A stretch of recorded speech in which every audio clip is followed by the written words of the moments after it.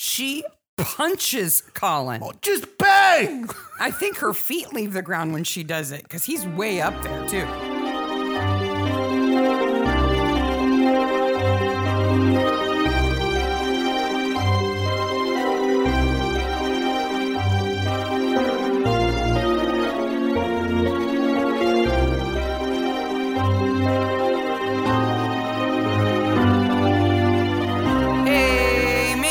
Hey, Maniacs. It's Midsummer Maniacs.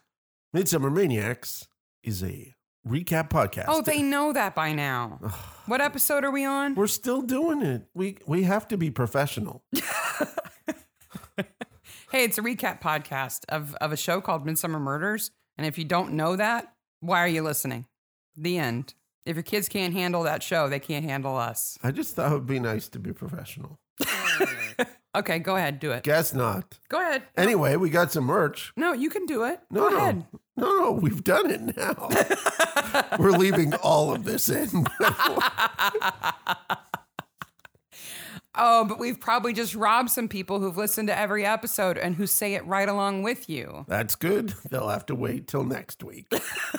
Now you're just being stubborn about it. Yep. Oh, what episode number is this? Episode 67, which means we're into the second half of episodes and season 12, episode 1. Yes. So of all of the existing aired Midsummer episodes, we are past the middle mark. No. No? I explained that before last week. Except for the ones that haven't been aired, but The have 6 been. that are filming right now are included. Oh, you're counting those. Yes. Okay. Because they will probably be out by the time we get there. I would hope. Yes.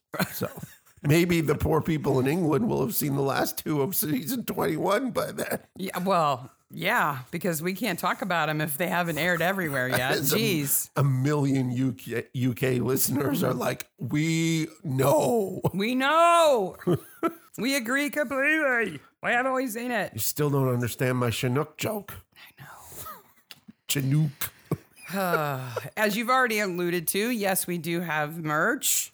T-shirts, sweatshirts, tote bags, coffee mugs, hats, you name it, masks. With the sarcophagus on them. All the money going to charity. We are selling like hotcakes. We- We're definitely going to make our charity money. Don't say that. People will stop buying stuff.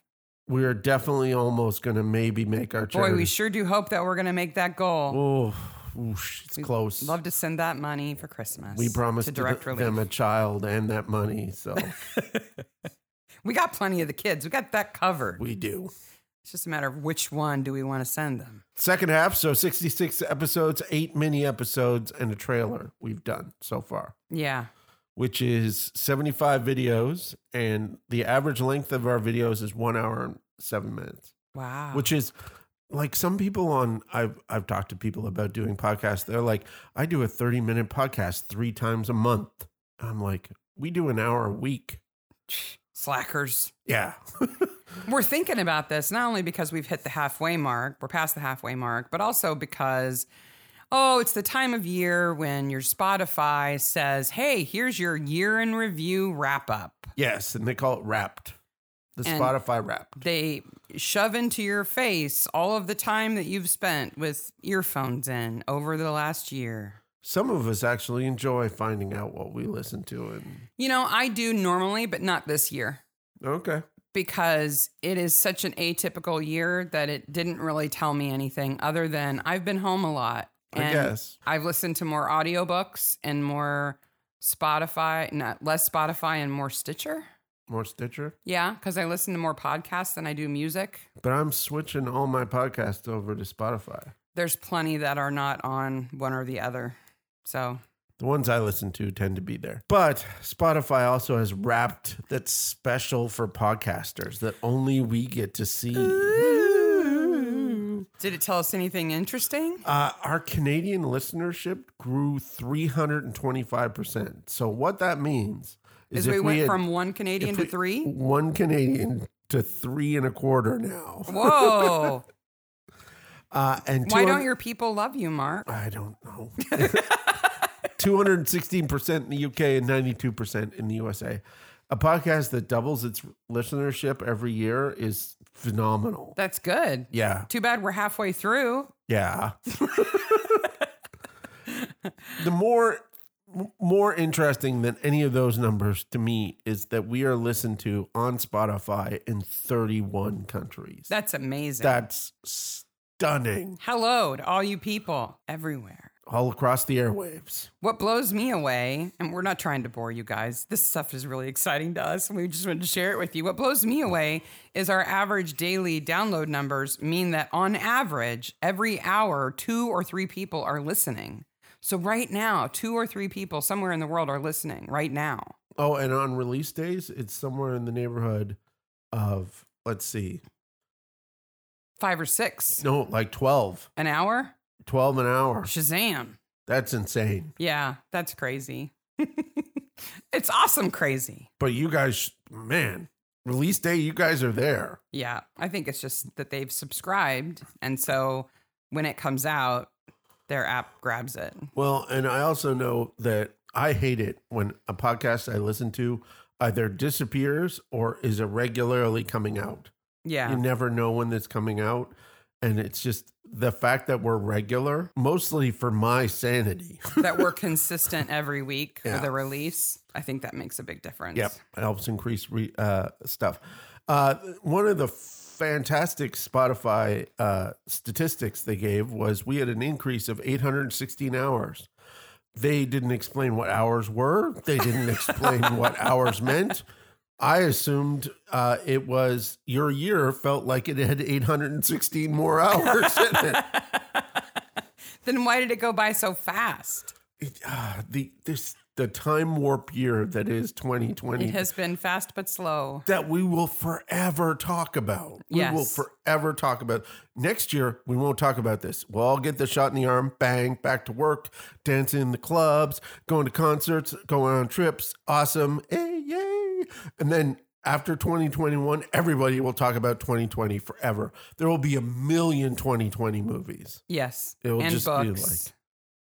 And news stories. And We also had 188% increase in listeners and 129% increase in followers, which I think is fantastic. that's great. Yep. We're glad you guys are all with us. It's so much more fun knowing that people enjoy the podcast. And we're getting close to 50,000 downloads on our main downloader. And YouTube's weird. Like one day we were the hottest thing on YouTube. It was like this huge spike that threw off all of our accounts. It was like 704 people watched our videos that day. I'm like, Why? why? I think I've done that to people before. Like when I used to teach social media marketing stuff, I would aim all my students at something. I would say, you know, I want you to watch this as an example. And I would be teaching like 2 sections of it. And so then they would share it with their friends. And so overnight, I would generate like 500 hits to something, Well, I all know, from Indiana. And I'm sure somebody wondered, what happened in Indiana that everybody wanted to watch our video? I know when we mentioned Lovejoy Actually and Poglywood Murders, they both contacted us going, thank you. We noticed. We noticed. Thanks. You sent your 20 people our direction. We appreciate it. Yeah. The dog leg murder. I learned something this week. What did you learn? Once a month or so, I go on to Google Scholar or some other academic source and just look for Midsummer Murder just to see if anybody's mentioning it Yes. in their publications, their academic publications. Yes. And one that came out recently that just hit the Google Scholar list this week was one about the internationalization of British crime dramas. Oh. And where they are aired around the world and how people in other countries understand England via crime drama. And I learned that it has been running in Italy for a long time. And it's called, and I'm going to butcher this because I don't speak Italian. We're sorry, Italians. El Ispettore Barnaby. It's Inspector Barnaby. That's Yeah. what they call it A lot in of Italy. countries are Inspector Barnaby, like all the Scandinavian countries and Germany, I know it's all Inspector Barnaby. Yeah, that's interesting. And they don't have to change the name if they start airing the episodes with John Barnaby. It's still Never mind. Inspector Barnaby. They made up the word midsummer, so. This episode filmed June and July 2008 and broadcast the 22nd of July 2009 to 614 million viewers. Peter Smith directed it and Nicholas Martin wrote it. Are you stunned that an all-male team created a golf episode? I'm not going to say that golf is an all-dude thing. It's a very all-dude episode, though. It's very all-dude things. There are 3 women. Yeah. One we see for one scene, and she's happy her husband's dead. Yep. The other one is a young, rich twit. And then there's the nasty lady. Though, young rich twit up until the very end when Colin goes, I've got this money so that you'll like me now. She's like, no. She goes, no, that's not how it works. And then runs away. And she gets a tiny bit of respect then. Yeah. I don't want your piggy money, Colin. Piggy money. Piggy money. Okay. So we're at the White Oaks Golf Course. Yes. And we've got the 2 factions. We've got the members. Yes. And the townies. Yes. Though we don't really get into that until later. No, all we know is that the fact that there are these 2 groups makes Alistair Kingslake really mad. But what doesn't make him really mad? So Alistair Kingslake, and this is going to be a repeated theme in this episode, is played by somebody who has been on Midsummer before. Rupert Van Sittart. Trouble with his last name. Who is an excellent character actor at playing an asshole. Clearly they said, can you come on this episode? And he goes, I can be there 2 days. I can do the golf day and the morgue day. And that's it. And they're like, all right. Okay, that's all we need you for. But if you're only going to be on the golf course for 1 day, we need you to be really, really jerky. Not just a little, really jerky. He eats the golf course. He doesn't eat the scenery. We want you to ooze jerkdom from every pore. Just the way he looks. He looks around like an asshole. He's like, I got it. I'm on it. I can do that. Why does anyone hang out with him? I don't know. They don't have to golf with him. And the other guy who's clearly the gay guy who almost gets killed at the end. Yeah. Who is like, well, he's very fair. He's what? He's a fair bully? No, he's not. He's not fair. He's a jerk in every possible way. There is nothing redeeming about him. He's got a nice yellow shirt. Yeah. He has a nice motorized club. So do they all in that group. Yeah. Okay. So Rupert Van der Start, I looked into him. First of all, he's an actor that has no controversies. He's been married for a long time to the same woman. He went to acting school and then he acts. Yep. And that's what he does. There's nothing to indicate that he is remotely a jerk in his real life, but man, is he good at playing one. He's super nice. I saw an interview where he talked about Game of Thrones and he said he's never seen an episode of Game of Thrones. He's a guy that you can tell he's there on time. He reads his lines and he gets out. Yeah. And he says his daughters really love that he's in Game of Thrones. They love it. And so he's like, that makes me feel better that my daughters actually like something that I work on. Mm-hmm. So I'm pleased by that. He barely does any interviews. He's just a very private man who likes to act. Let's talk about periscopes. Okay. So the whole idea is that there is a hole called Crisp's Folly. Mm-hmm. Now, the hole at Crisp's Folly, there is a right-of-way path that goes over it. Yes. And so there is a periscope so that you can see the tee, and which is the green is below the tee. Right.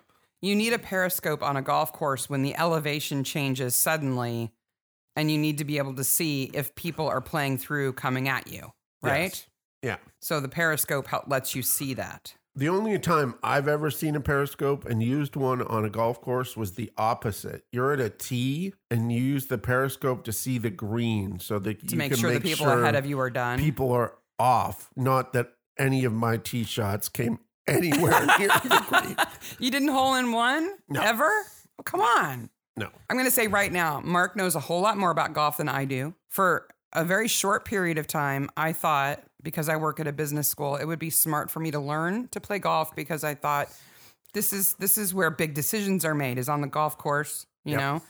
And I thought, I'm going to learn how to play golf. Because I had been playing. Because you already played, and I thought, you're going to teach me, and I'm going to learn. Yep. And literally the first time we went out to actually play golf, as opposed to just the driving range, which is where we started with me. I hit balls in the driving range first. We went out early one morning. Nobody should be there.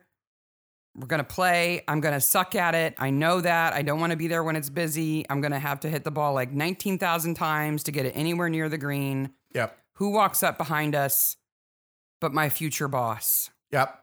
This man who is absolutely sweet but is sophisticated. And on the second hole, you hit me with the ball.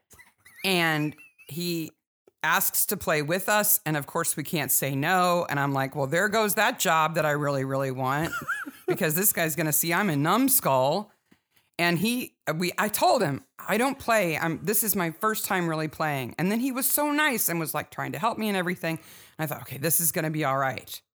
Then on the second hole, I hit the ball, and I actually hit it well. And it flew right into Mark's calf, his bare calf, and left a bruise the size of a golf ball that showed up immediately. It was there. Boom, black and blue. Boom. I'm like, hide it. Don't let him see I hit you. Don't. And you couldn't hide it because it was my fault. You had a purple golf ball in your leg. It's my fault. I shouldn't have been anywhere near there. I still got the job. Yep. It's okay. Excellent. Needless to say, I've got a little bad taste in my mouth about golf, though. So Crisp Folly is this hole. And they call it that because Crisp, way back when, the great-grandfather or whatever of the character in this episode, placed a bet with somebody on that hole and lost his house in a bet. Yep. That's not folly. That's stupidity. Yes. That is arrogance. And technical issue here, it is a dogleg hole. Which means it has a sharp turn, yes. Right? Yep.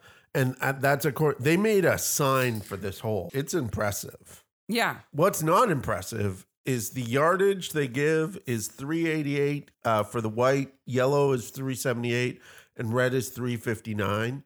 And when you're saying those colors, those are tee-off points? Tee-off points and yardage. Okay. What that means is the red tees are supposedly 30 yards distant from the white tees. No, they're right next to each other. Yeah.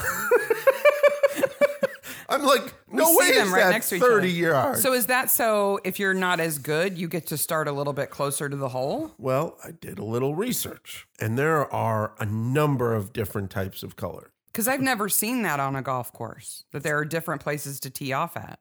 Because you've only ever played on a par 3. Yeah, and like baby golf. And everybody hits from the same point. It's baby golf, I know, yeah. and I still suck.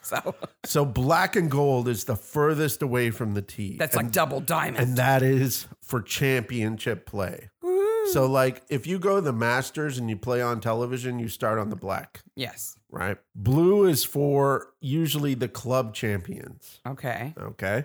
I've never seen blue before. White is usually denoted for mostly, and this is difficult, men. Okay. So an average dude starts at white. Yes. And then red is, and this is where it comes into problematic situations, red is usually called the ladies' tee. Well, why isn't it pink? Jeez, if you're going to be sexist, go all out. I'm happy it's red.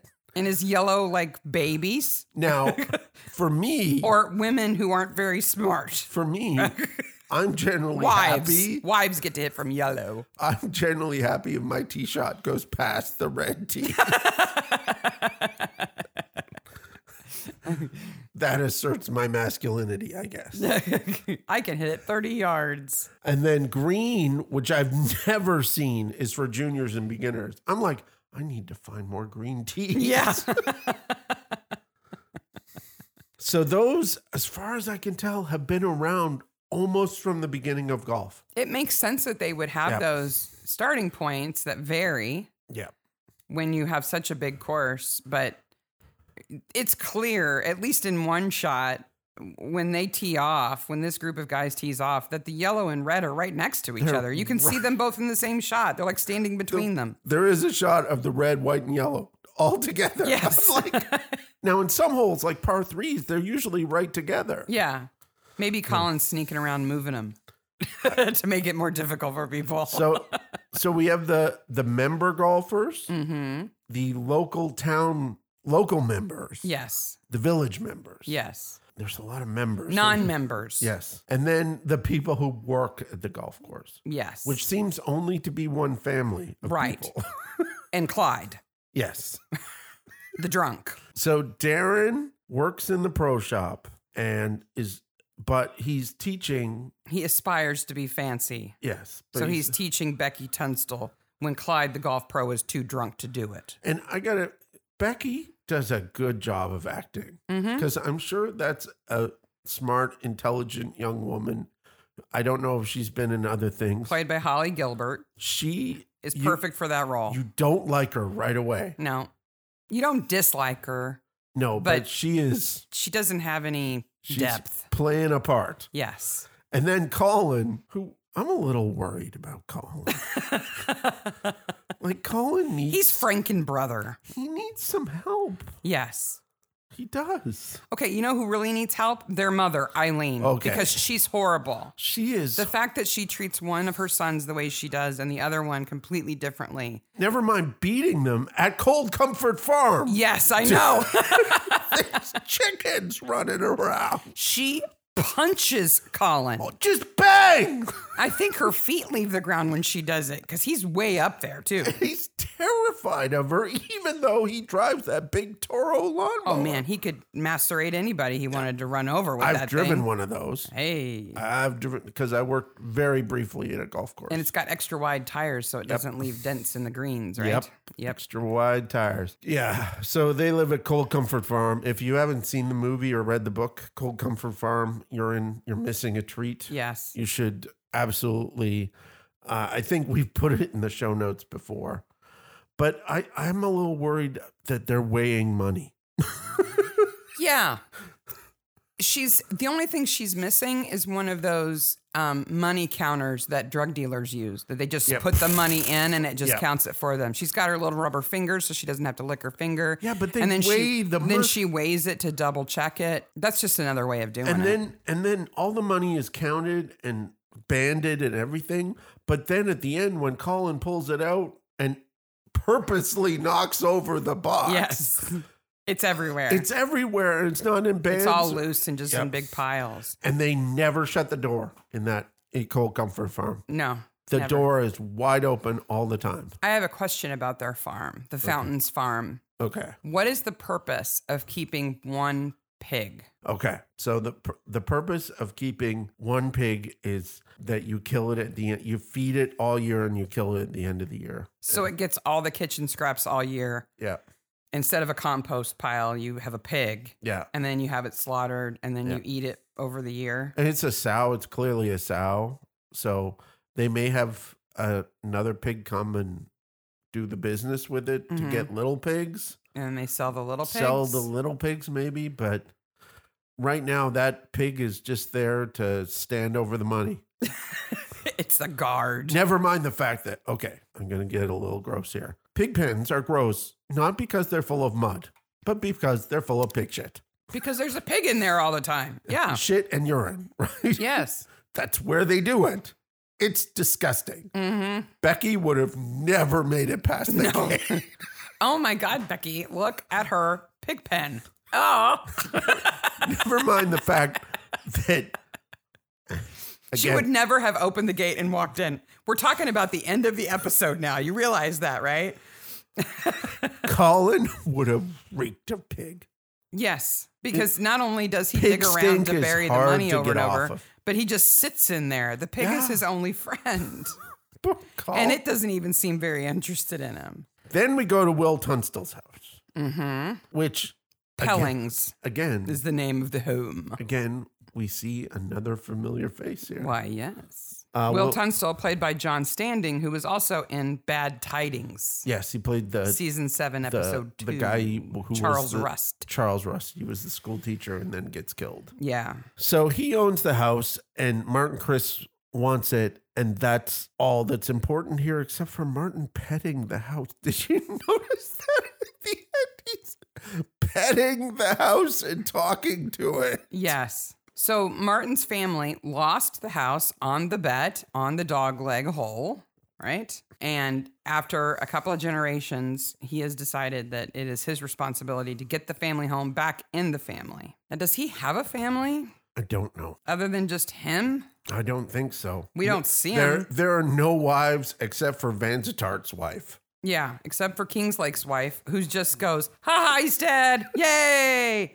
She might as well be tap dancing. She's boxing up his golf trophies. He's been dead for hours. Yeah. And she's already putting them away. There's not a tear on her face. She's like, well, the old jerk's gone. Good. Yeah. She's done with that. And this thing about the house is the central part of the episode, and we'll get to this. This episode is kind of thin on story. Yeah, it's a very simple plot. Yeah. There's the golf course, the people who want to be members of the golf course, the people who are and aren't, and then there's the house. That's it. You know what we're missing, though? What?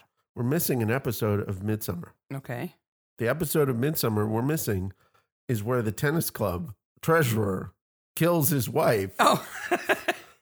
No, murders his mistress. Yes. Where is that episode of Midsummer? There is one. Is it a Midsummer or is it another show? No, there's no tennis episode. I double checked. It's not a tennis club, but it's people who play tennis. No, okay, we do because, and you bring it up and now I can't remember the name of the episode, but the one where the girl gets injected with the stuff and dies on the lawn in her chair. Yeah, but that's a tennis. He says. But they play tennis and the guy is playing tennis when they confront him and arrest him. Yes, but she's not his mistress. No. Anyway, you know what? You're way off course here. You need to get back. Okay, to On the course. course. Yes. Okay. So we've got townies, we got Playpole and Kemp. Ruddy yokels.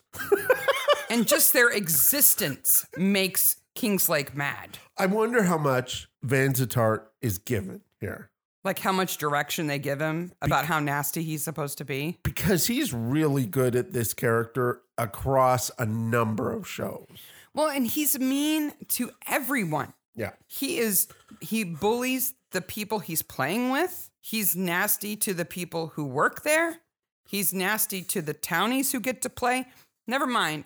Okay, so they let townies, non-members come and play on Wednesday between 8 and noon. That's it. They get 4 hours a week. 4 hours. They get to play, and yet they've got a pretty nice clubhouse. For people who are only allowed to be there half a day a week, they got a cool place to hang out. They do. They got a decent bar with good prices on drinks. And it has a television from 1948 and a VCR from even earlier than that. Well, it only plays old golf shows. So oh, wow. Okay.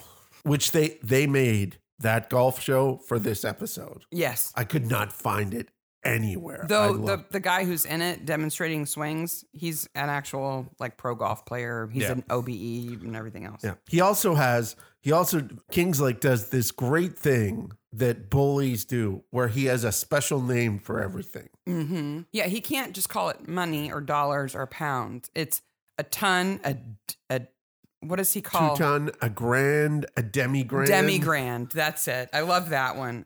I've heard a ton, but a demi-grand, I think he made it up. It's a metric. And he pulls out a Sharpie to mark his ball, and my very first thought was, I hope it runs in his pants. I hope it leaks in his pocket. But why doesn't he just write his initials on it? Why does he put 3 lines on it? I don't know, but he is an amazing actor because you hate him and you love him at the exact same time. How is that even possible? Because he has that precise level of nasty. Yeah, because he was too nasty in the other episode. Yeah. But when that ball hits him in the forehead, you're like, oh, it's on now. It goes donk right against his head. You're like, uh-oh. He takes his 1 iron into the woods, right? He loses his ball. The ball comes back, so he's hits him in the head. with a foursome, including Drinkwater, Tully, and Monkberry, yep. right? The poor guys who, for some reason, bear his existence. Now, we don't know why Drinkwater is called Drinkwater, because the only other Drinkwater we is have. Peter Drinkwater, who's played by Orlando Bloom way back when, and gets a pitchfork to the And guy. they're in no way related. I wouldn't think so. Drinkwater is. It's not a common name. So. And he's from the 3rd episode. He plays the guy who cuts his throat. Oh, on yeah. stage. He plays Esselin Carmichael in Yes. Death of a Hollow Man. He Yes. slits his own throat on stage and makes Joyce scream. Ah! Yeah. So they're playing this dog-leg hole. He hits the ball. Probably it went off into the woods. He's looking for it, and suddenly it flies out and hits him in the head. And you're like, uh-oh, it's on now. So he grabs his 1-iron and goes into the woods to find who threw it at him, right? Yes, which is the wrong club to take. Okay, so why is that, golf guy, why is that the wrong club to take? Okay, if he is where he is, which is by the periscope, just slightly in on the rough, that's where he's supposed to be, because the killer takes his ball off of there. Right. He would hit with a wedge to get on the green. Oh, but he grabs it after the ball hits him in the head. Yeah. Right. So he's not picking this up because he thinks it's the right club to use to hit himself out of the rough. But he grabs it because it's a weapon. But it's not the best club for a weapon, right? Yeah, it is. The 1-iron has the biggest solid head there on a golf club. Why wouldn't it be your driver? Because the drivers have hollow heads. Oh, so they're bigger, but they're Unless not they're heavy. made of woods, but I checked. His drivers are metal. So they'd just be like tonk Yeah. instead of thwack. And They're whippier too, aren't never dealt with in this episode properly. Most of those golf clubs would fold immediately, like hitting once. Like the golf club would fall apart, like bend in half. they? The shaft would bend, I would think. Yeah. They're not meant to hit really solid things.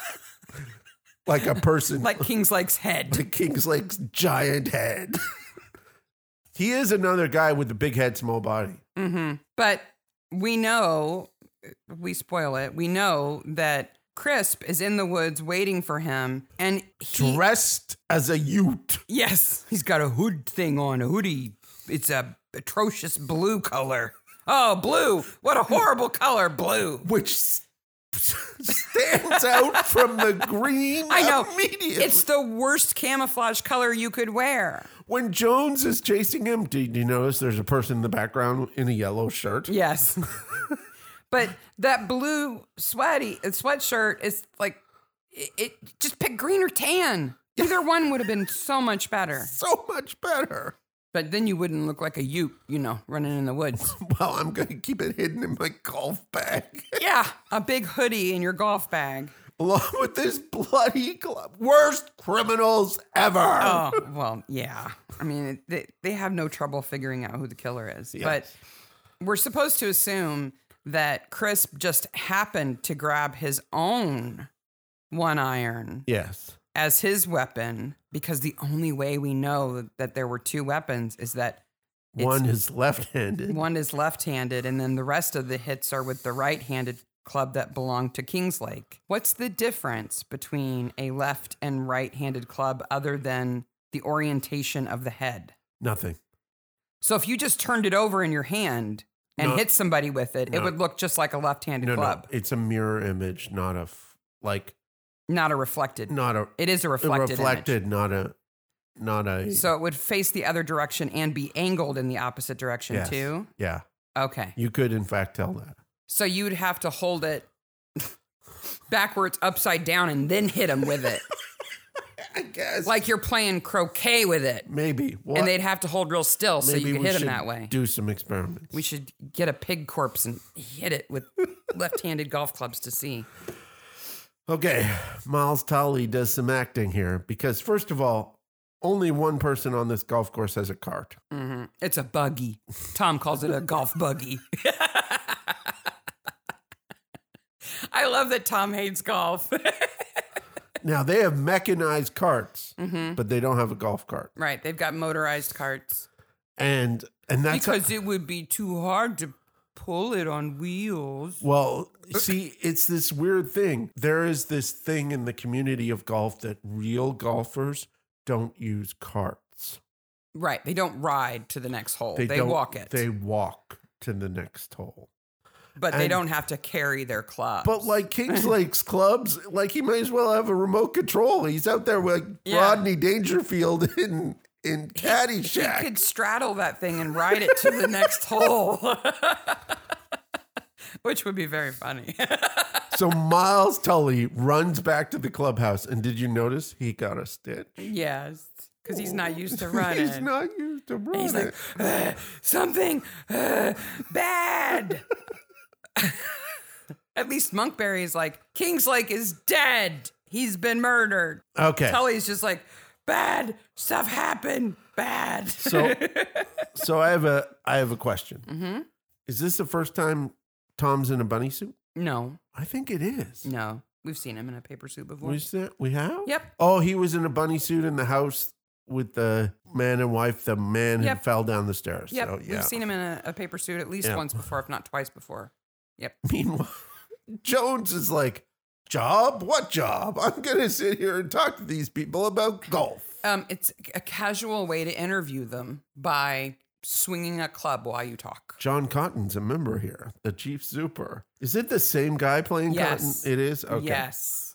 Why he doesn't, take Tom off and say, you'd be doing a better job on this if you took our team building exercises more seriously. Didn't you get my email? No, my computer broke. That's not how email works. Tom should just say, I don't believe in email. Jones reads it. I don't look at it. They put the flag at half-mast for Allie.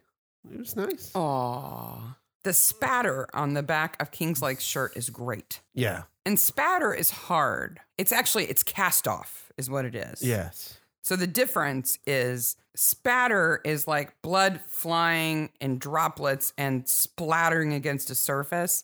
Whereas cast off is when you swing something, the blood flies off in a line. Mm-hmm.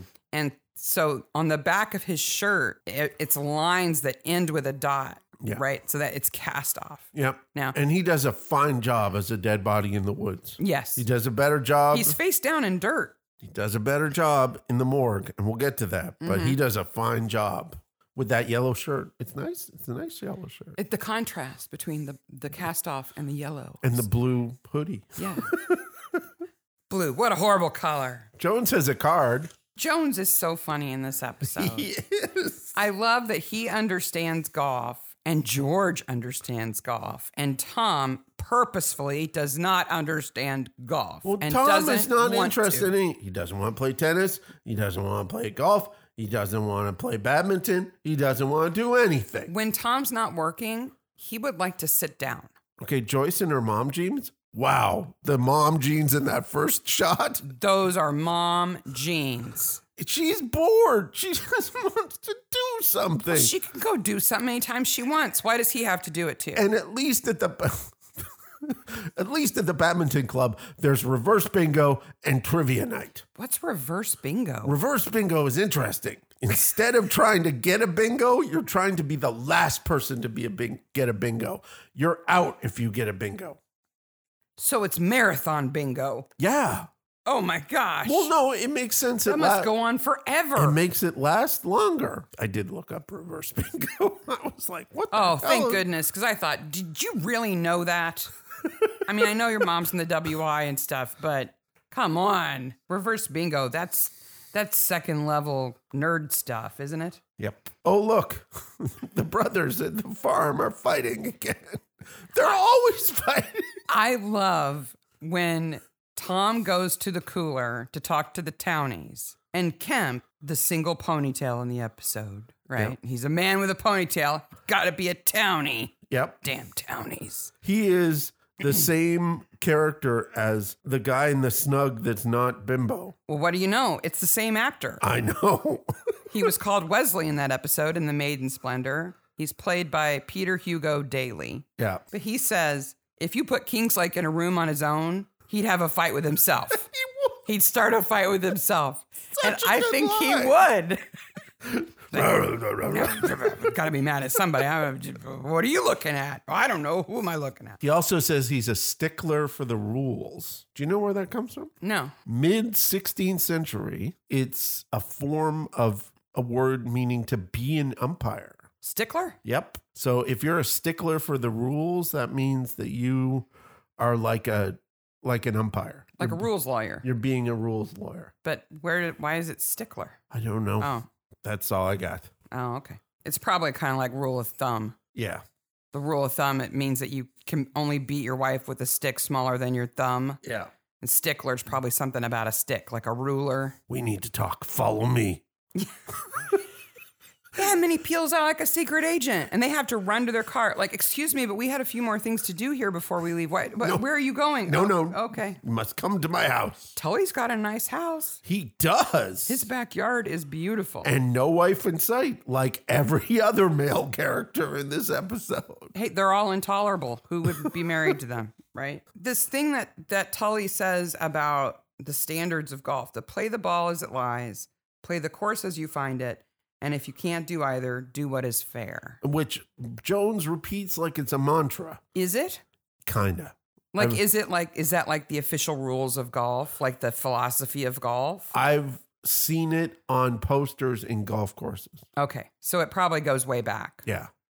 Yeah. Jones says it like it's a Masonic thing. Yeah, he does. And if you can't do either, do what is fair.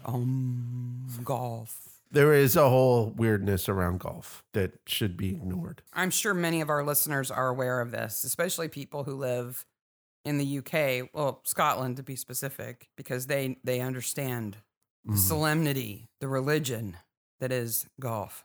Yes. Why can't God hit a 1-iron?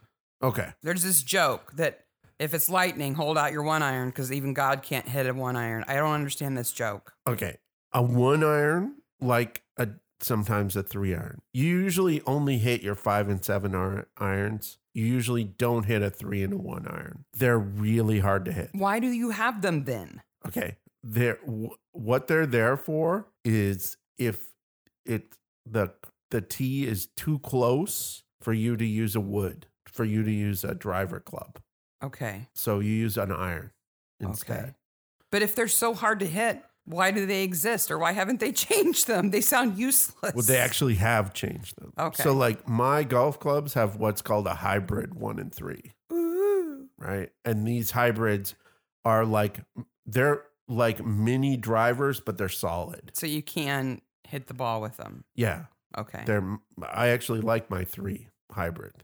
So Joyce's friends, the painters, used to be members at White Oaks. Yes. And they wanted to be members a really long time, and they had to work really hard to do it. And not only did they have to be like approved, but then they had to pass what they call the captain's dinner. Yes. Where they have to sit and eat like a multi-course meal, and they have to do it perfectly. Which is what Darren is training for. I'm sorry. I know I'm not a joiner. But if you told me you can't be a member unless you pass our muster at this meal, I'd say, forget it. Yeah. Goodbye.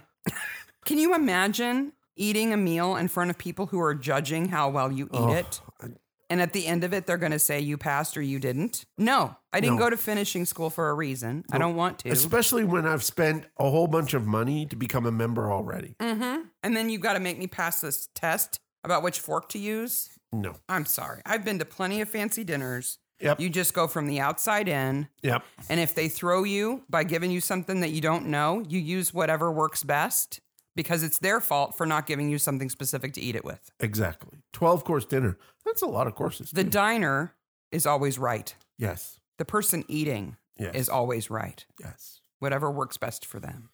It's silly. You can eat asparagus with your hands. Yes. At a fancy dinner. If it doesn't have sauce on it. If it doesn't have sauce on it. Colin is eating every meal at this huge setting to learn how to... I'm sorry, Darren. I get their names mixed up. Darren is eating every meal at this fancy setting, right? So he can learn how to do this. And when it's revealed that he's doing it so that he can pass the captain's dinner and become a member of the golf club, Colin acts like he never thought that. Like, oh my God, why didn't anybody ever tell me that? Why did you think he was doing that? I'm a little worried about Colin and his cognitive function. Like, didn't Colin go, what'd you eat with all that stuff for? I eat beans with my left hand. Like a shovel on a tin plate. He gets a tin plate. And a punch to the face. Poor Colin. He works hard. He does. He's in love with the girl he shouldn't be, but he's not creepy with her. He just loves her. He's not creepy with her. They do a really good job of that. It's a fine line. He But loves he's her from afar. A little crazy, though. Maybe because he's been hit in the head so many times by his mother. I think so. Though, he's much bigger than Darren. He could choke him out in a second. He's much bigger than her mother. If Eileen wasn't there to defend Darren, Yeah. Colin would finish him off fast. He would be pig food. We don't get signs in the autopsy room often, No. but boy, do we have a doozy. Did you know that bodies go into the refrigerator feet first? Feet first. Well, first of all, they go on trays. Okay. Yes. And on the tray, you put the feet at the plug end. Okay. Then you put the tray in the fridge, feet first, and you ensure that the tray number matches the registry. Well, that's a good idea. You don't want to mix them up. I don't think they really use toe tags anymore. I don't think so. I think at most they use a hospital bracelet. Yeah. Right, to identify a body. And this is this is a poster that has a picture of two bare feet yeah. that is at head height to everybody. Yeah. Except George, because he's little. And has two giant bare feet on it and then the text over it. And it's a notice to all funeral directors, paramedics, police, and porters. Well, you know, those funeral directors, they're always putting the bodies in head first. All property must be tagged and entered into the registry.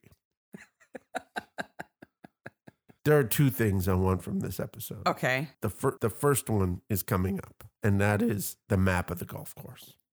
I want that White Oaks map really badly. That map would be in every pamphlet, on every counter, everywhere in the golf course. Not that big, but it would be there. A map is like a key part of a golf course. It is a key part of playing golf to have a map. Jones cannot get around to finding one. He's busy doing everything else, including running through the woods, getting lashed on the face by branches.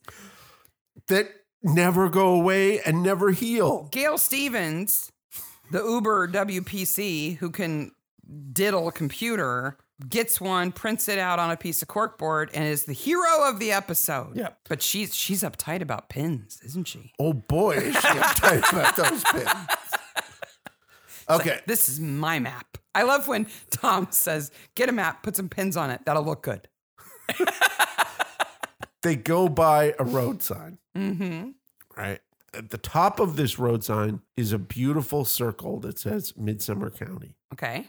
They go by this sign 3 times because obviously they're like, we made this sign. We got to get some mileage out of it. Yeah. And then it drives me insane because it has 2 directions, right? Yes. Badger's Drift is one way. Yes. And White Oaks is the other way. Yes. And it says, no, it's 3. Costin, Badger's Drift, and White Oaks. Okay. White Oaks is a half mile away. Badger's Drift is 3 miles away. Okay. And Costin is 10 miles away. Okay. Why on earth does it take any time to get anywhere in this place? Because they're all driving on 1-lane roads and they have to pull over every time a tractor goes by. It slows you down. I guess. Or G4 Golf. Unless you're Clyde driving your Porsche. By the way, he could easily take him in for just that single activity. Yeah. And would have found blood alcohol level of whatever. 100%. His blood has been completely replaced with alcohol. Is that it? He's pickled. But Jones talks to Monkberry, and Monkberry's like, I can't really meet because I got this weird it's a phone call, and I'm in the woods to meet somebody who's probably gonna kill me. Maybe he said, I gotta go. He said I'd be in a blue hoodie. Yeah, look for the guy in the really ugly blue hoodie. And then when Jones shows up and finds the body, and then of course Crisp in his hoodie, he hangs around forever. He's always there when the cops get there. Right away. He should leave immediately, but no, he like stands in the woods or whatever. The subtitles. He's talking to the person in the yellow shirt. Yeah, they're like, "Did you kill this guy?" Or yeah, that's right. I killed this guy. You're in a different episode later. You're going to kill somebody else. Make sure you put his wallet right here where everybody can see it. Yes. When Jones starts to chase him through the woods, the subtitles say, "On the move music." It's on the move music. Cotton shows. Yes. And, I think they do a good job with Cotton. He is fair, and yet he is of his station. Yes. He is the senior most police officer, and he doesn't let you forget that. And yet he is supportive and he is fair. And when Tom says he doesn't like golf because he thinks it's unsporting to hit a stationary ball, Cotton doesn't say, "Bullshit." Because I would have. Yeah.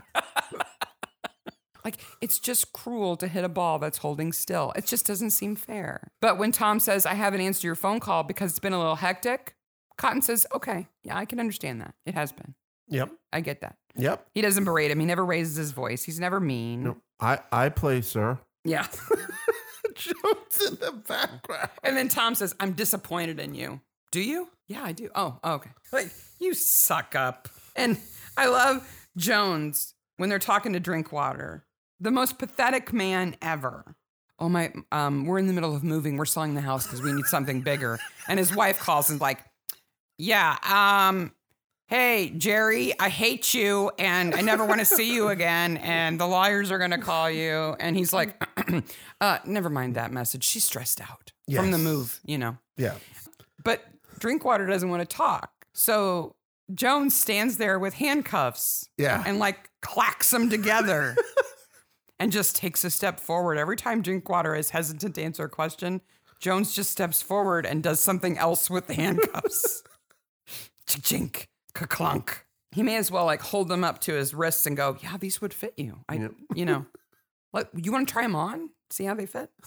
"Okay, I'll tell you everything." Did you notice the oldest TV in the world in the cooler has an aerial on top of it? It's clear that the cooler is supposed to be substandard. They do not get the nicest of things, but they have plenty of booze Yeah, they do. and affordable drinks. And they get to hang out there all the time, even though they're only allowed there one day a week. Did you notice who was selling Jerry's house? No. Beauvoisin. Of course. Olive Beauvoisin. Yep. She's selling the house. So then they go to the badminton club. The painters wear inappropriate outfits. I'm just going to say that. Mrs. Painter. Okay, Mrs. Painter wears inappropriate outfits. She needs some pants or shorts or something. She... That skirt doesn't cover her butt. It does not cover her ass. Signs include the Summer Sizzler, which is open to all. Yeah, complaints and suggestions will be submitted by letter to the committee. Yes. That's what one of the signs says. Like, don't even try to make a suggestion or a complaint verbally to anybody because they don't count unless you get them in a letter. No. Better write it down. And they sit down, and my favorite item appears in this episode. Okay. It is a Costin Ailes beer mat. Oh my God, I want one of those so bad. What's so special about it? I didn't notice it. It's Costin Ailes, which we've seen in easily 10 episodes now. Yeah. They drop it in the background. No one makes reference to it. Anytime there's a bar where they obviously can't get the rights to the bar, to the alcohol that they're showing, it says Costin Ale. And there's the logo, and it's on a bar mat. Somebody worked really hard on all that brand collateral. They're going to use it. I'm like, I want one of those. Badminton has a summer open day.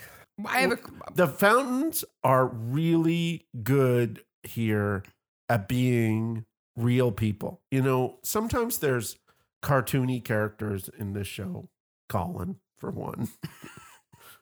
Drinkwater. Yeah. My wife is just away. But they're real people. Like when he admits that he has the gambling problem, it's the painters. You said the fountains. Sorry, the painters are they're genuine. They're pretty genuine there. Yeah. They're his great lump of a son. No, we're not talking about Darren. We're talking about Colin. Yeah, when they admit to the Barnabys, who are their peers and their friends, that they got in over their head in debt and had to get out of it, that's pretty candid. Yeah, and you should have come and talked to me, which is the right thing a friend says. Yeah, I could have helped you. Yeah. We could have locked up Eileen a long time ago.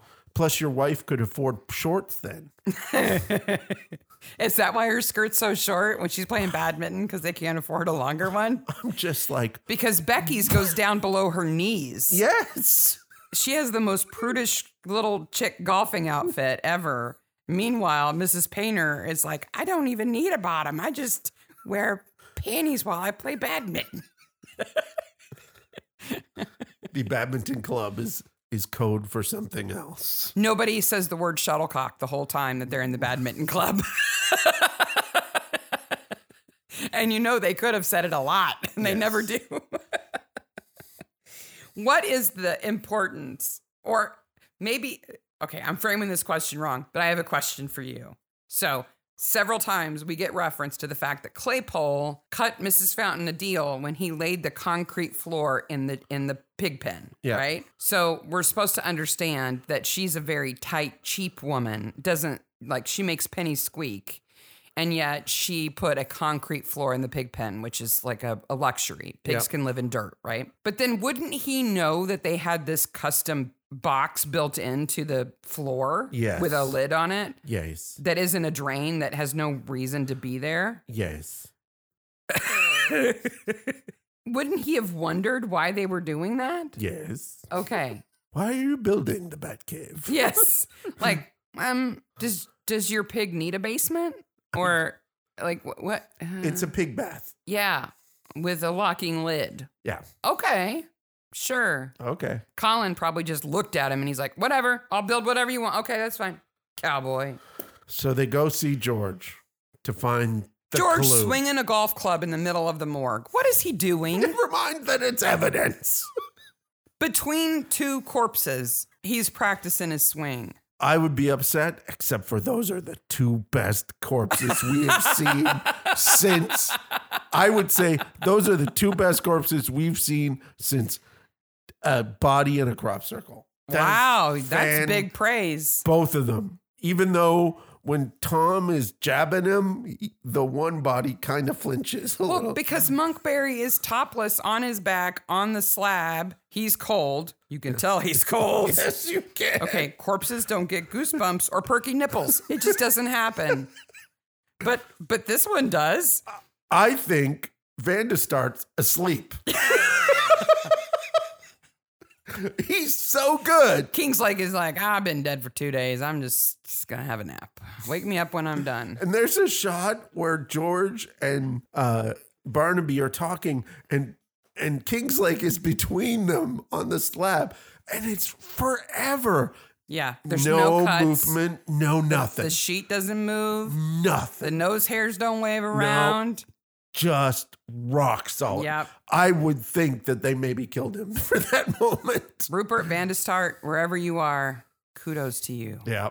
You are a good corpse actor, sir. But, Monkberry, played by Hugh Ross, is not bad. No, except for the tiniest flinch. He's not bad. And he can't control his perky nipples. No, he can't. It's cold. You can't blame him for that. Thank God the badminton lady didn't have the same problem. Oh, you're so wrong. I say that as I'm talking about a corpse's nipples. Oh. Colin parks the lawnmower right at the only door of the cooler. Now, first, it's weird that the door opens out. Yes. Because normally external doors open in. But luckily, there's someone to fiddle with it. Yeah. To diddle with it. So Stevens gets to drive the big mower. Yeah, and she knows what she's doing. Well, no, she doesn't look like she knows what she's doing. She's like, oh, it's moving. Oh, okay. I guess that worked. Okay, watch out. I'm backing up. I'm moving 3 feet. Okay, look out. There's only one door in and out of this place, and the windows don't open. Yeah, that's a fire It's problem. not a cooler. It's a death trap. We'll get all the townies in the cooler, and then we'll park the lawnmower there, and then we'll light it on fire. Kingslake would have thought that was a great way to get rid of all of them. They've figured it out. It's crisp. Yes. He's killing off the entire membership committee so that he can be the only vote. Though he makes reference to other members to on get the committee. Darren in. Yes. Well, what I'm assuming is that, do they say it has to be a majority, or does everybody have to vote yes? They say I think they say that it has to be a complete agreement. But he's doolally because he tries to commit murder on a busy golf course. Out in the open. In the middle of the day on one of the opening holes. Yes. Well, there's some tall grass there.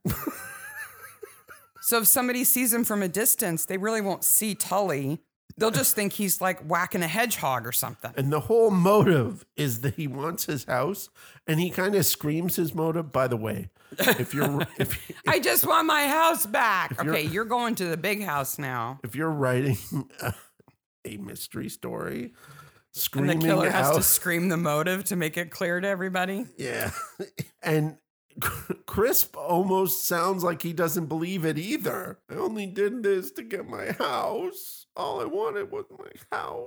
I think if he had said to Tully, look, I know that you don't like Darren, and I completely agree with you, but here's the deal. I really want my family house back, and this is the only way I can get it. Will you vote with me? Will you do this one thing for me? I think Tully would have said yes. I think he would have said yes. At least he would have listened. I think everybody but Kingslake would have said yes. Yeah. If he had explained to them, they've got me over a barrel. Yeah. I just want my family home back. And this is the only way I can do it. They would have been like, look, Darren's a shit and we don't want him in the club, but there are other people who are jerks too and they're in. So, okay. I think they would have done it. I think so. Then we have this long protracted ending with the fountains where Colin has kidnapped sort of Becky and takes her to the pigsty and offers her all the money. And it's implied that the pig eats the money, but the pig doesn't even seem interested in the money. The pig's just stomping on the money. Yeah. I think it's to let us know that Eileen's plans are in the dirt. Yeah. And I'm glad that Barnaby sees the whole family dynamic. He sees that Eileen is cruel to Colin. Absolutely. So he will know that whole situation. He'll understand that. He knows everything that's going on, and including getting tied into going to play badminton. Oh, my leg. I forgot my racket. What's he say? I forgot my stick or my hammer or he doesn't call it a racket. I don't know. And Joyce is like, what do you know? I brought it with me. It's okay. Oh, no, I got a hamstring. Yeah. Wait, I forgot my pants. And the woman would be like, it's okay. I don't wear any. I don't wear any pants anyway. You have a towel. That's good. Put the towel on. Let's play. Put your keys in the fishbowl. Biggest. Oh, they're creepy. Biggest. They're badminton creepy. Biggest badminton club with only one badminton court. Well, no.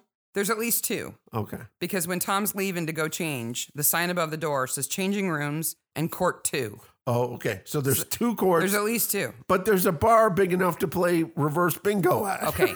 Where are you from? Canada. Yes. How many curling rinks have a gigantic bar? Oh. How many hockey rinks have a gigantic bar? Not the hockey rinks. Those are for kids. Okay. But the curling rinks, they have bars. Yeah, they got enough room for, 6 or 8 games of curling to be going on and a pub big enough to hold 100 people. Well, yeah, so you can watch the curling. So you can watch the badminton. Okay. And play reverse bingo. Not wear pants. I have got 3 amazing bad movies for you. Do you want to do best? Do we even need to do best corpse? I think it's pretty clear who you think the best corpse is. It's pretty clear, but we'll still do it. Nice corpse. Well, we don't need to do it. No, I'm going to say it's a tie. Okay. I don't think it's fair to compare Kingslake and Monkberry on par with each other. I think Kingslake is he's like the black tea of corpses. Yes. And Monksberry is like the red tea of corpses. But for a red tea, he does great. He does great for a red tea. So I'm going to say it's a tie. I'll go with that. You like that? I used some golf terminology there? You did. Are you impressed? You did. All right. It's a draw. Yep. Are you ready for some bad movies? So that's Best Corpse. Let's go. Oh, bad boy. Movies. Oh, boy.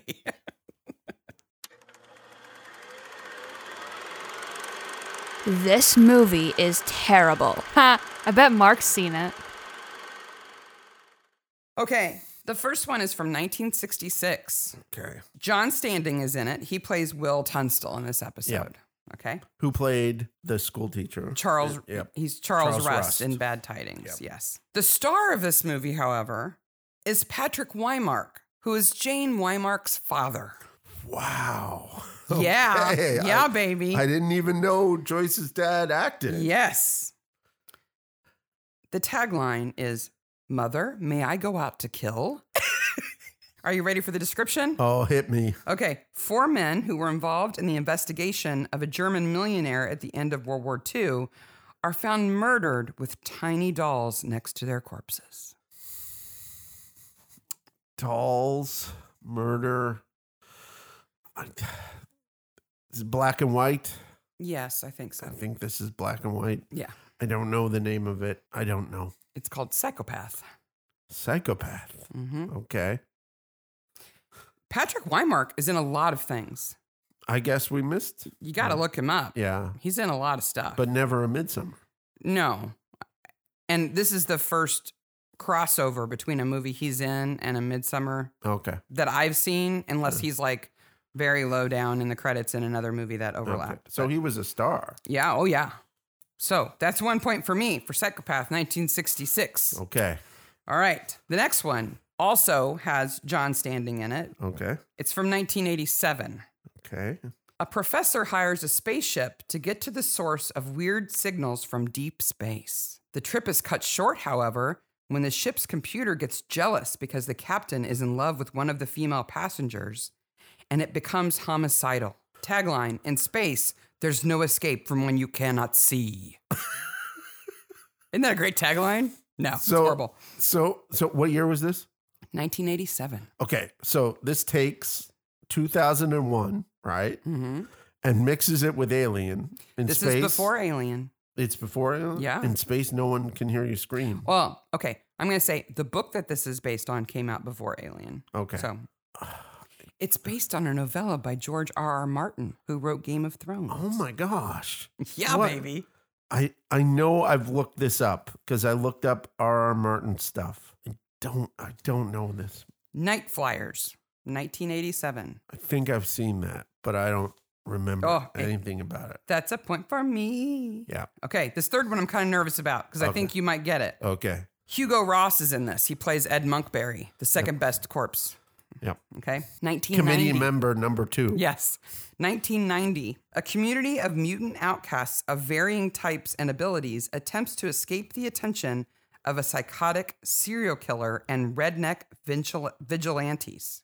Do you want a hint? Yeah. Stars Craig Schaefer. No. It was written by Clive Barker. Oh, Nightbreed. Yeah. Okay. I don't know if that's a point for me or not. If I hadn't told you Clive Barker, I don't think you would have got it. Okay, because it's a poor description. Okay, I'm going to give myself half a point. No, I'm getting the full point because I saw Nightbreed when it opened at the theater. Okay. I thought you might get this one. Yeah. What's a better description of it? The Magical mutants being hunted by a serial killer? I don't know what else to say it. Yeah. David Cronenberg plays the serial killer. Yes. I wasn't even going to tell you that because I knew you'd pick it right out of the air. As soon as you told me that. Yeah, Nightbreed, I went to see at the theater. I was way into, it was during college years. I went Yeah, in 1990, you would have been 20. Yeah, we went to see the premiere of this movie. Still, I get 2 for 3. 2 for 3. 2 points to me, 1 point to definitely you. get Nightbreed. Yeah. Night Flyers and Nightbreed. Yes, and Psychopath. Psychopath. Patrick Wymark. Jane Wymark's got a couple of siblings that are actors too. Oh, anybody we know? Have they been on Midsommar? They're all Wymarks. Oh. No, they're not. I mean, not huge. Her dad was big though. Okay. Her dad was a big deal. Well, I'm assuming she's married, and so that's not her actual name now. Actors keep whatever name they want. And Yeah. she still goes by her maiden name, Yeah. Wymark, because when she started acting, she wasn't married yet. I don't know. I don't know about her married status. I've never looked into Jane Wymark's family. Poor Jane Wymark. But now I will because I want to see what else her dad has been in and what her siblings have been in. After the credits? Yeah. Okay. Colin doesn't have much of a life now. No. Poor Colin. If he doesn't go to jail, because some people are going to come out and say that he I don't think he's going to get blamed for anything. He may have roughed some people up or threatened some people, but it was all because his mom made him. Yeah, and Darren's not going to jail. But No. I don't know if they get to keep that money. I think the money is going to be the product of a criminal enterprise that Eileen is going to be blamed for. Oh, Eileen's going to the pokey. Eileen's going to jail, which means that Darren and Colin are going to be out of that house because I think it's on the golf course estate. Yeah. I think they live there because they're the They'll caretakers. just be fighting in the ditches now. So the two of them will have to go and try to live together. Yeah. And that would be a show in and of itself. Yeah. Fighting brothers. Lug and Fancy Brother living together. What's his name gets to keep his house? Probably sell it to somebody for $2 million. Will Tunstall and his daughter Becky, will have a multi-million-dollar home that they can sell to somebody else. Yeah. But we know who gets off the best in this episode. Who? What's her Sarah name? Kingslake, Yes. the wife of Alistair Kingslake. She is tap dancing all the way to the French Riviera. Ding dong, the jerk is dead. He bullied everybody. Poor Jerry Drinkwater, his wife's left him. He's got to sell his house. Maybe he'll move in with Colin and Darren and they'll share a little flat, the three of them, and be sad together. I think the townies are going to be fine. They'll probably get to play a little bit more golf. I think they might. Maybe. The golf course has no captain now. Who's going to be the new captain of the golf course? That's true. It still has a president, though. Yeah. Will Tunstall is the president. So I think he'll do one of those power grabs and be like, I'll be president and captain. captain. Clyde's going to get fired. Yeah. Clyde's getting fired. So he can go off and live in the bachelor pad with the other Chris three. was the only one who was keeping him on anyway. Right. I mean, he's way past it. The next membership committee meeting's going to be interesting because they'll have lots to talk about. Yeah. It'll just be Will Tunstall sitting there. Yeah. I guess I'm in charge now.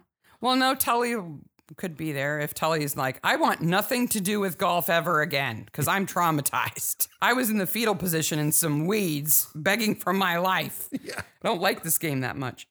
Maybe he'll show up at the badminton place and play some badminton. Well, does he have enough pants? He had some pretty decent pants. He He can did. borrow the mom jeans if he does. Yeah. And that's it. Yep. That is Dogleg Murders, Season 12, Episode 1. One irons and perky nipples. Episode 68 will be season 12, episode 2, The Black Book. It's about a painting Ooh, of a vicar fishing. it's got auctions and paintings and nakedness. Joyce is on another committee. Yep.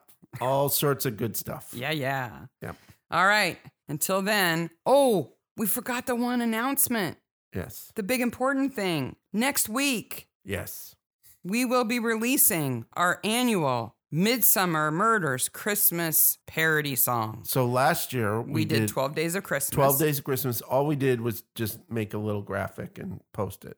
This year, Well, we're going audio, full production, baby. video, extravaganza. Yes. And we've chosen a song that's a little bit classier. I'm not Yep. going to say which one it is, but it's a little classier. There will be singing. In the meantime, We have though, enlisted help. yes. In the meantime, we challenge you Yes. to create your own parody verse of a holiday song with a midsummer theme. Yes. Post your lyrics, even if it's just one verse, one chorus, whatever. Tell us what tune it's set to. Post it to Reddit or email it to us or tweet it or Instagram it, whatever. Any of those good things. Share the love. It's only 3 weeks to Christmas, and we don't even know when we're going to take off or if we're going to take off any time. Or I don't anything. have gifts. Yeah. Nothing. I'm not ready. 2020, But hey, if you send them the soon, fastest, slowest year ever. if you send us your parody lyrics soon, maybe we'll record a little Or at least do dramatic readings of them, at the very least. okay, what's the word for when? A medley. Yeah, if you send them soon, maybe we'll find some time. To do a medley. We'll do a little medley, a little montage A little montage. of various parody songs. Now, just so you know, I can't sing very well. Sarah sings very well, but one of our children sings the best. Yes. So it may be one of our children. And we have software that makes people sound better. Yes. And we will be using that. We'll be Oh. auto-tuning it, baby. Oh boy, will we be auto tuning in. But that's going to be your Christmas present. We're going to give that to you guys next week. Yep. Um, Merchandise is available. Please help us. All the money goes to Direct Relief. All the money goes to Direct Relief. And we may have a few new products out by next week, too. Some new products are in the pipeline. Yeah. Some exciting things, some different things. Yes. Some more surprises. So until then, bye, Maniacs. Bye, Maniacs.